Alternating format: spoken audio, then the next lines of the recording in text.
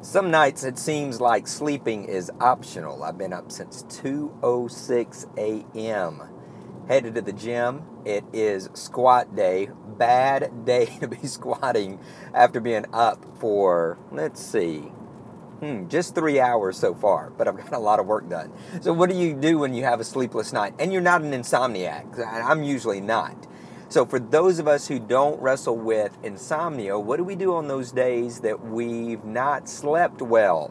Let me give you two options. Number one, apologize in advance. When you know that you're more tired than usual, you're probably going to be a little bit cranky, you're going to be a little bit on edge.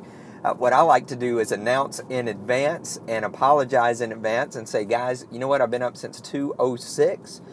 Chances are my usual sarcasm with a smile will just be sarcasm today.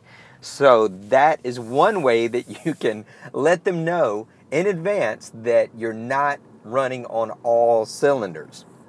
That's option number one. Number two, adjust as needed.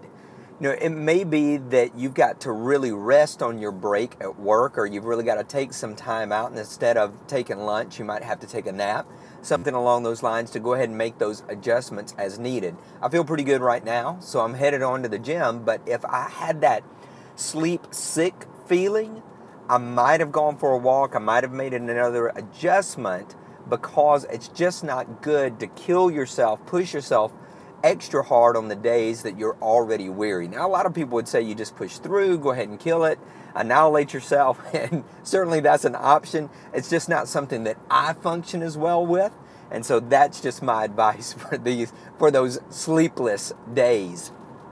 So again, two options: apologize and announce in advance, and number two is to make adjustments as needed so that you can get a lot done during the day, but at the same time not just totally mess up your entire system.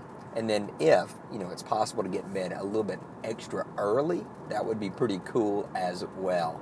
All right, guys, have an incredible day. As always, success is not an accident. PaulBEvans.com.